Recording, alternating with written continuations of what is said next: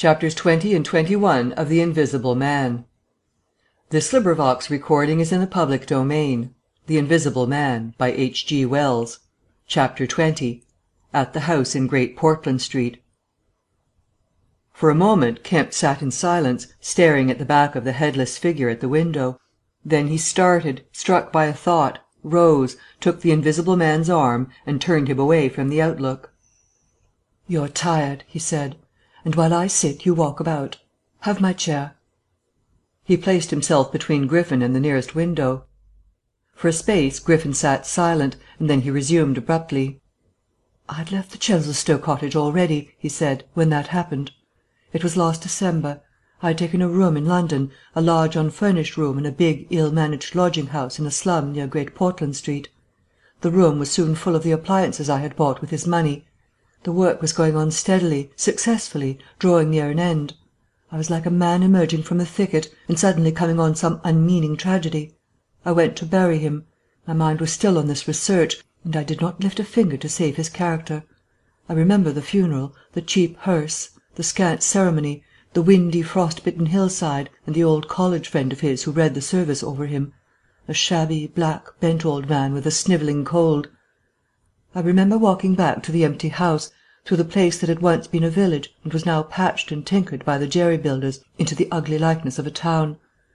Every way the roads ran out at last into the desecrated fields and ended in rubble heaps and rank wet weeds. I remember myself as a gaunt black figure, walking along the slippery, shiny pavement, and the strange sense of detachment I felt from the squalid respectability, the sordid commercialism of the place. I did not feel a bit sorry for my father. He seemed to me to be the victim of his own foolish sentimentality. The current cant required my attendance at his funeral, but it was really not my affair. But going along the High Street, my old life came back to me for a space, for I met the girl I had known 10 years since. Our eyes met. Something moved me to turn back and talk to her. She was a very ordinary person. It was all like a dream, that visit to the old places. I did not feel then that I was lonely, that I had come out from the world into a desolate place. I appreciated my loss of sympathy, but I put it down to the general inanity of things. Re-entering my room seemed like the recovery of reality. There were the things I knew and loved. There stood the apparatus, the experiments arranged and waiting, and now there was scarcely a difficulty left, beyond the planning of details. I will tell you, Kemp, sooner or later, all the complicated processes. We need not go into that now. For the most part, saving certain gaps I chose to remember, they are written in cipher in those books that tramp has hidden. We must hunt him down. We must get those books again. But the essential phase was to place the transparent object whose refractive index was to be lowered between two radiating centres of a sort of ethereal vibration, of which I will tell you more fully later. No, not those Röntgen vibrations. I don't know that these others of mine have been described. Yet they are obvious enough. I needed 2 little dynamos, and these I worked with a cheap gas engine. My first experiment was with a bit of white wool fabric. It was the strangest thing in the world to see it in the flicker of the flashes, soft and white, and then to watch it fade like a wreath of smoke and vanish. I could scarcely believe I had done it. I put my hand into the emptiness, and there was the thing as solid as ever. I felt it awkwardly, and threw it on the floor. I had a little trouble finding it again. And then came a curious experience. I heard a meow behind me, and turning, saw a lean white cat, very dirty, on the cistern cover outside the window. A thought came into my head. "Everything ready for you," I said, and went to the window, opened it, and called softly. She came in, purring. The poor beast was starving, and I gave her some milk. All my food was in a cupboard in the corner of the room. After that she went smelling round the room, evidently with the idea of making herself at home. The invisible rag upset her a bit. You should have seen her spit at it. But I made her comfortable on the pillow of my truckle bed, and I gave her butter to get her to wash."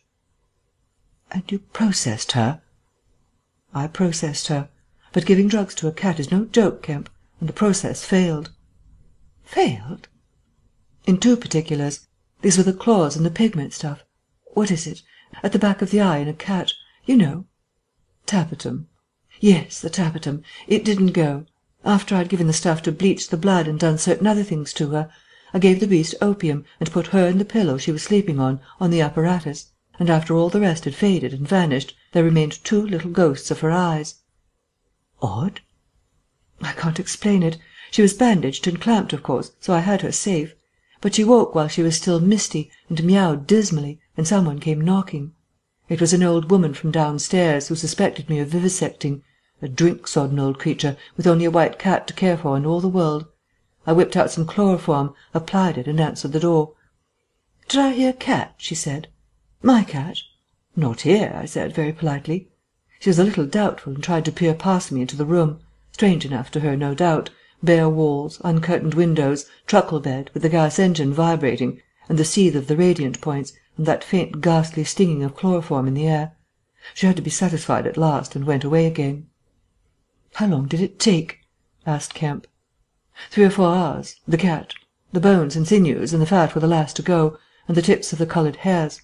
And, as I say, the back part of the eye, tough, iridescent stuff it is, wouldn't go at all. It was night outside long before the business was over, and nothing was to be seen but the dim eyes and the claws. I stopped the gas engine, felt for and stroked the beast, which was still insensible, and then, being tired, left it sleeping on the invisible pillow, and went to bed. I found it hard to sleep. I lay awake thinking weak, aimless stuff, going over the experiment over and over again, or dreaming feverishly of things growing misty and vanishing about me, until everything, the ground I stood on, vanished, and so I came to that sickly falling nightmare one gets. About 2, the cat began meowing about the room. I tried to hush it by talking to it, and then I decided to turn it out. I remember the shock I had when striking a light. There were just the round eyes shining green, and nothing round them. I would have given it milk, but I hadn't any. It wouldn't be quiet. It just sat down and meowed at the door. I tried to catch it, with an idea of putting it out of the window, but it wouldn't be caught. It vanished. Then it began meowing in different parts of the room. At last I opened the window and made a bustle. I suppose it went out at last. I never saw any more of it. Then, heaven knows why, I fell thinking of my father's funeral again, and the dismal, windy hillside, until the day had come. I found sleeping was hopeless, and locking my door after me, wandered out into the morning streets. "You don't mean to say there's an invisible cat at large?" said Kemp. "If it hasn't been killed," said the invisible man. "Why not?" "Why not?" said Kemp. "I didn't mean to interrupt." "It's very probably been killed," said the invisible man. "It was alive 4 days after, I know, and down a grating in Great Titchfield Street, because I saw a crowd round the place, trying to see whence the meowing came." He was silent for the best part of a minute, then he resumed abruptly. "I remember that morning before the change very vividly. I must have gone up Great Portland Street. I remember the barracks in Albany Street, and the horse soldiers coming out, and at last I found the summit of Primrose Hill. It was a sunny day in January, one of those sunny frosty days that came before the snow this year. My weary brain tried to formulate the position, to plot out a plan of action. I was surprised to find, now that my prize was within my grasp, how inconclusive its attainment seemed. As a matter of fact, I was worked out. The intense stress of nearly 4 years' continuous work left me incapable of any strength of feeling. I was apathetic, and I tried in vain to recover the enthusiasm of my first inquiries, the passion of discovery that had enabled me to compass even the downfall of my father's grey hairs. Nothing seemed to matter. I saw pretty clearly this was a transient mood, due to overwork and want of sleep, and that either by drugs or rest it would be possible to recover my energies. All I could think clearly was that the thing had to be carried through. The fixed idea still ruled me. And soon, for the money I had was almost exhausted. I looked about me at the hillside, with children playing and girls watching them, and tried to think of all the fantastic advantages an invisible man would have in the world. After a time I crawled home, took some food and a strong dose of strychnine, and went to sleep in my clothes on my unmade bed. Strychnine is a grand tonic, Kemp, to take the flabbiness out of a man. "It's the devil," said Kemp. "It's the Paleolithic in a bottle." I awoke vastly invigorated and rather irritable. You know. I know the stuff. And there was someone rapping at the door. It was my landlord, with threats and inquiries, an old Polish Jew in a long grey coat and greasy slippers. I had been tormenting a cat in the night, he was sure. The old woman's tongue had been busy. He insisted on knowing all about it. The laws in this country against vivisection were very severe. He might be liable. I denied the cat. Then the vibration of the little gas engine could be felt all over the house, he said. That was true, certainly. He edged round me into the room, peering about over his German silver spectacles, and a sudden dread came into my mind that he might carry away something of my secret. I tried to keep between him and the concentrating apparatus I had arranged, and that only made him more curious. What was I doing? Why was I always alone and secretive? Was it legal? Was it dangerous? I paid nothing but the usual rent. His had always been a most respectable house, in a disreputable neighbourhood. Suddenly my temper gave way. I told him to get out. He began to protest, to jabber of his right of entry. In a moment I had him by the collar. Something ripped, and he went spinning out into his own passage. I slammed and locked the door and sat down quivering. He made a fuss outside, which I disregarded, and after a time he went away. But this brought matters to a crisis. I did not know what he would do, nor even what he had the power to do. To move to fresh apartments would have meant delay. Altogether I had barely £20 left in the world, for the most part in a bank, and I could not afford that. Vanish.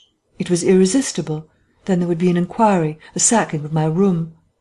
At the thought of the possibility of my work being exposed or interrupted at its very climax, I became very angry and active. I hurried out with my 3 books of notes, my cheque-book (the tramp has them now), and directed them from the nearest post office to a house of call for letters and parcels in Great Portland Street. I tried to go out noiselessly. Coming in, I found my landlord going quietly upstairs, yet with the door closed, I suppose. You would have laughed to see him jump aside on the landing as I came tearing after him. He glared at me as I went by him, and I made the house quiver with the slamming of my door. I heard him come shuffling up to my floor, hesitate, and go down. I set to work upon my preparations forthwith. It was all done that evening and night. While I was still sitting under the sickly, drowsy influence of the drugs that decolorize blood, there came a repeated knocking at the door. It ceased, footsteps went away and returned, and the knocking was resumed. There was an attempt to push something under the door, a blue paper.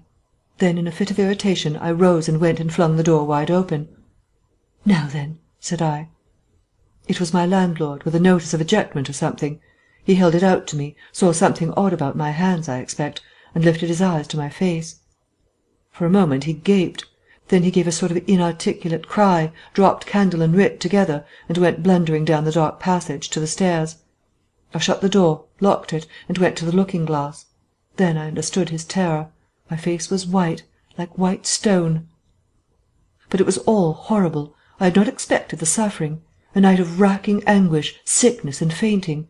I set my teeth, though my skin was presently afire, all my body afire. But I lay there like grim death. I understood now how it was the cat had howled until I chloroformed it. Lucky it was I lived alone and untended in my room. There were times when I sobbed and groaned and talked. But I stuck to it. I became insensible and walked languid in the darkness. The pain had passed. I thought I was killing myself, and I did not care. I shall never forget that dawn, and the strange horror of seeing that my hands had become as clouded glass, and watching them grow clearer and thinner as the day went by, until at last I could see the sickly disorder of my room through them, though I closed my transparent eyelids.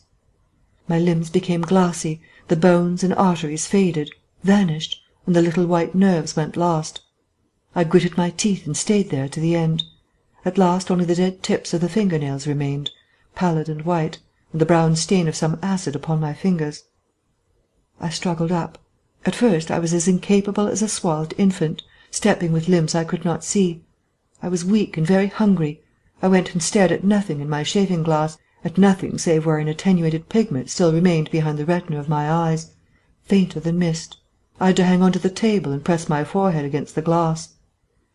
It was only by a frantic effort of will that I dragged myself back to the apparatus and completed the process. I slept during the forenoon, pulling the sheet over my eyes to shut out the light, and about midday I was awakened again by a knocking. My strength had returned. I sat up and listened and heard a whispering. I sprang to my feet and, as noiselessly as possible, began to detach the connections of my apparatus and to distribute it about the room so as to destroy the suggestions of its arrangement. Presently the knocking was renewed and voices called, first my landlord's and then 2 others. To gain time I answered them. The invisible rag and pillow came to hand, and I opened the window and pitched them out on to the cistern cover. As the window opened, a heavy crash came at the door. Someone had charged it with the idea of smashing the lock, but the stout bolts I had screwed up some days before stopped him. That startled me, made me angry. I began to tremble and do things hurriedly. I tossed together some loose paper, straw, packing paper, and so forth, in the middle of the room, and turned on the gas. Heavy blows began to rain upon the door. I could not find the matches. I beat my hands on the wall with rage. I turned down the gas again, stepped out of the window on the cistern cover, very softly lowered the sash, and sat down, secure and invisible, but quivering with anger, to watch events. They split a panel, I saw, and in another moment they had broken away the staples of the bolts and stood in the open doorway.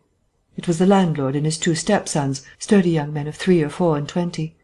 Behind them fluttered the old hag of a woman from downstairs. You may imagine their astonishment to find the room empty.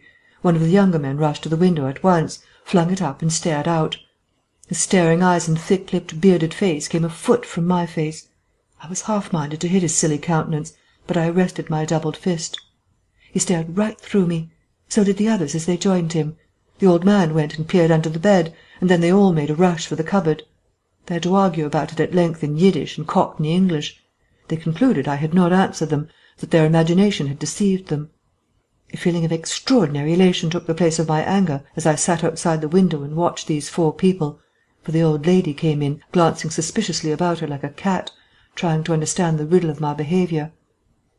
The old man, so far as I could understand his patois, agreed with the old lady that I was a vivisectionist. The sons protested in garbled English that I was an electrician, and appealed to the dynamos and radiators. They were all nervous about my arrival, although I found subsequently that they had bolted the front door. The old lady peered into the cupboard and under the bed, and one of the young men pushed up the register and stared up the chimney. One of my fellow lodgers, a costermonger who shared the opposite room with a butcher, appeared on the landing, and he was called in and told incoherent things. It occurred to me that the radiators, if they fell into the hands of some acute, well-educated person, would give me away too much, and watching my opportunity, I came into the room and tilted one of the little dynamos off its fellow on which it was standing, and smashed both apparatus. Then, while they were trying to explain the smash, I dodged out of the room and went softly downstairs. I went into one of the sitting rooms and waited until they came down, still speculating and argumentative, all a little disappointed at finding no horrors and all a little puzzled how they stood legally towards me. Then I slipped up again with a box of matches, fired my heap of paper and rubbish, put the chairs and bedding thereby, led the gas to the affair by means of an india-rubber tube, and waving a farewell to the room, left it for the last time. "You fired the house!" exclaimed Kemp. Fired the house. It was the only way to cover my trail, and no doubt it was ensured. I slipped the bolts of the front door quietly and went out into the street. I was invisible, and I was only just beginning to realize the extraordinary advantage my invisibility gave me. My head was already teeming with plans of all the wild and wonderful things I had now impunity to do. Chapter 21. In Oxford Street. In going downstairs the first time, I found an unexpected difficulty because I could not see my feet. Indeed, I stumbled twice, and there was an unaccustomed clumsiness in gripping the bolt. By not looking down, however, I managed to walk on the level passably well. My mood, I say, was one of exultation. I felt as a seeing man might do, with padded feet and noiseless clothes, in a city of the blind. I experienced a wild impulse to jest, to startle people, to clap men on the back, fling people's hats astray, and generally revel in my extraordinary advantage. But hardly had I emerged upon Great Portland Street, however, my lodging was close to the big draper's shop there, when I heard a clashing concussion and was hit violently behind, and turning saw a man carrying a basket of soda-water siphons and looking in amazement at his burden. Although the blow had really hurt me, I found something so irresistible in his astonishment that I laughed aloud. "The devil's in the basket," I said, and suddenly twisted it out of his hand. He let it go incontinently, and I swung the whole weight into the air. But a fool of a cabman, standing outside a public-house, made a sudden rush for this, and his extending fingers took me with excruciating violence under the ear. I let the whole down with a smash on the cabman, and then, with shouts and the clatter of feet about me, people coming out of shops, vehicles pulling up, I realized what I had done for myself, and, cursing my folly, backed against a shop window and prepared to dodge out of the confusion. In a moment I should be wedged into a crowd and inevitably discovered. I pushed by a butcher boy, who luckily did not turn to see the nothingness that shoved him aside, and dodged behind the cabman's four-wheeler. I do not know how they settled the business. I hurried straight across the road, which was happily clear, and hardly heeding which way I went, in the fright of detection the incident had given me, plunged into the afternoon throng of Oxford Street. I tried to get into the stream of people, but they were too thick for me, and in a moment my heels were being trodden upon. I took to the gutter, the roughness of which I found painful to my feet, and forthwith the shaft of a crawling hansom dug me forcibly under the shoulder-blade, reminding me that I was already bruised severely. I staggered out of the way of the cab, avoided a perambulator by a convulsive movement, and found myself behind the hansom. A happy thought saved me, and as this drove slowly along I followed in its immediate wake, trembling and astonished at the turn of my adventure. And not only trembling, but shivering. It was a bright day in January, and I was stark naked, and the thin slime of mud that covered the road was freezing. Foolish as it seems to me now, I had not reckoned that, transparent or not, I was still amenable to the weather and all its consequences. Then suddenly a bright idea came into my head. I ran round and got into the cab. And so, shivering, scared, and sniffing with the first intimations of a cold, and with the bruises in the small of my back growing upon my attention, I drove slowly along Oxford Street and past Tottenham Court Road. My mood was as different from that in which I had sallied forth 10 minutes ago as it is possible to imagine. This invisibility, indeed! The one thought that possessed me was, how was I to get out of the scrape I was in? We crawled past Mudie's, and there a tall woman with 5 or 6 yellow-labelled books hailed my cab, and I sprang out just in time to escape her, shaving a railway van narrowly in my flight. I made off up the roadway to Bloomsbury Square, intending to strike north past the museum and so get into the quiet district. I was now cruelly chilled, and the strangeness of my situation so unnerved me that I whimpered as I ran. At the northward corner of the square a little white dog ran out of the Pharmaceutical Society's offices, and incontinently made for me, nose down. I had never realized it before, but the nose is to the mind of a dog what the eye is to the mind of the seeing man. Dogs perceive the scent of a man moving as men perceive his vision. This brute began barking and leaping, showing, as it seemed to me, only too plainly that he was aware of me. I crossed Great Russell Street, glancing over my shoulder as I did so, and went some way along Montague Street before I realized what I was running towards. Then I became aware of a blare of music, and looking along the street saw a number of people advancing out of Russell Square, red shirts and the banner of the Salvation Army to the fore. Such a crowd, chanting in the roadway and scoffing on the pavement. I could not hope to penetrate, and dreading to go back and farther from home again, and deciding on the spur of the moment, I ran up the white steps of a house facing the museum railings, and stood there until the crowd should have passed. Happily the dog stopped at the noise of the band too, hesitated and turned tail, running back to Bloomsbury Square again. On came the band, bawling with unconscious irony some hymn about "When shall we see his face?" and it seemed an interminable time to me before the tide of the crowd washed along the pavement by me. Thud, thud, thud came the drum with a vibrating resonance, and for the moment I did not notice 2 urchins stopping at the railings by me. "See 'em?" said one. "See what?" said the other. "Why, them footmarks, bare, like what you makes in mud."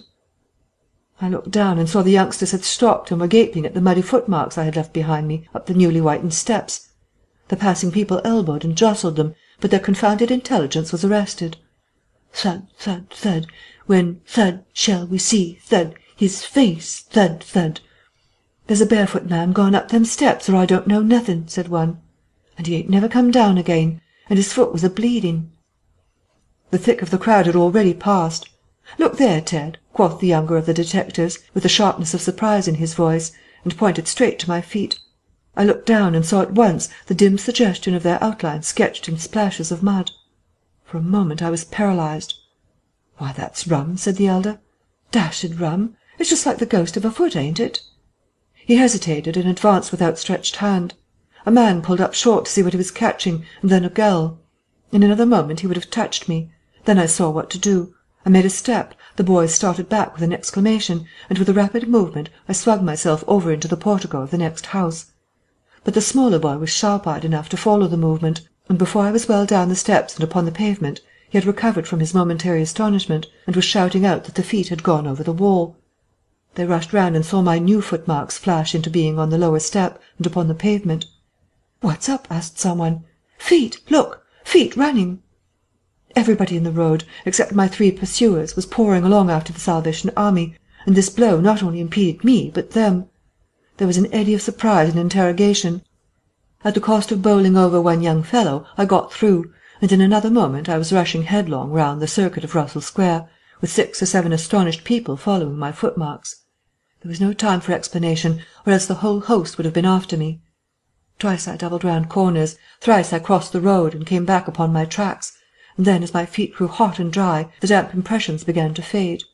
At last I had a breathing space and rubbed my feet clean with my hands, and so got away altogether. The last I saw of the chase was a little group of a dozen people, perhaps, studying with infinite perplexity a slowly drying footprint that had resulted from a puddle in Tavistock Square. A footprint as isolated and incomprehensible to them as Crusoe's solitary discovery. This running warmed me to a certain extent, and I went on with a better courage through the maze of less frequented roads that runs hereabouts. My back had now become very stiff and sore, my tonsils were painful from the cabman's fingers, and the skin of my neck had been scratched by his nails. My feet hurt exceedingly, and I was lame from a little cut on one foot. I saw in time a blind man approaching me, and fled limping, for I feared his subtle intuitions. Once or twice accidental collisions occurred, and I left people amazed, with unaccountable curses ringing in their ears. Then came something silent and quiet against my face, and across the square fell a thin veil of slowly falling flakes of snow. I had caught a cold, and do as I would I could not avoid an occasional sneeze. And every dog that came in sight, with its pointing nose and curious sniffing, was a terror to me. Then came men and boys running, first one and then others, and shouting as they ran. It was a fire.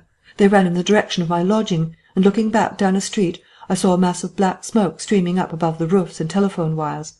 It was my lodging burning. My clothes, my apparatus, all my resources indeed, except my cheque-book and the 3 volumes of memoranda that awaited me in Great Portland Street, were there. Burning. I had burnt my boats, if ever a man did. The place was blazing. The Invisible Man paused and thought. Kemp glanced nervously out of the window. "Yes," he said. "Go on." End of chapters 21 and 22.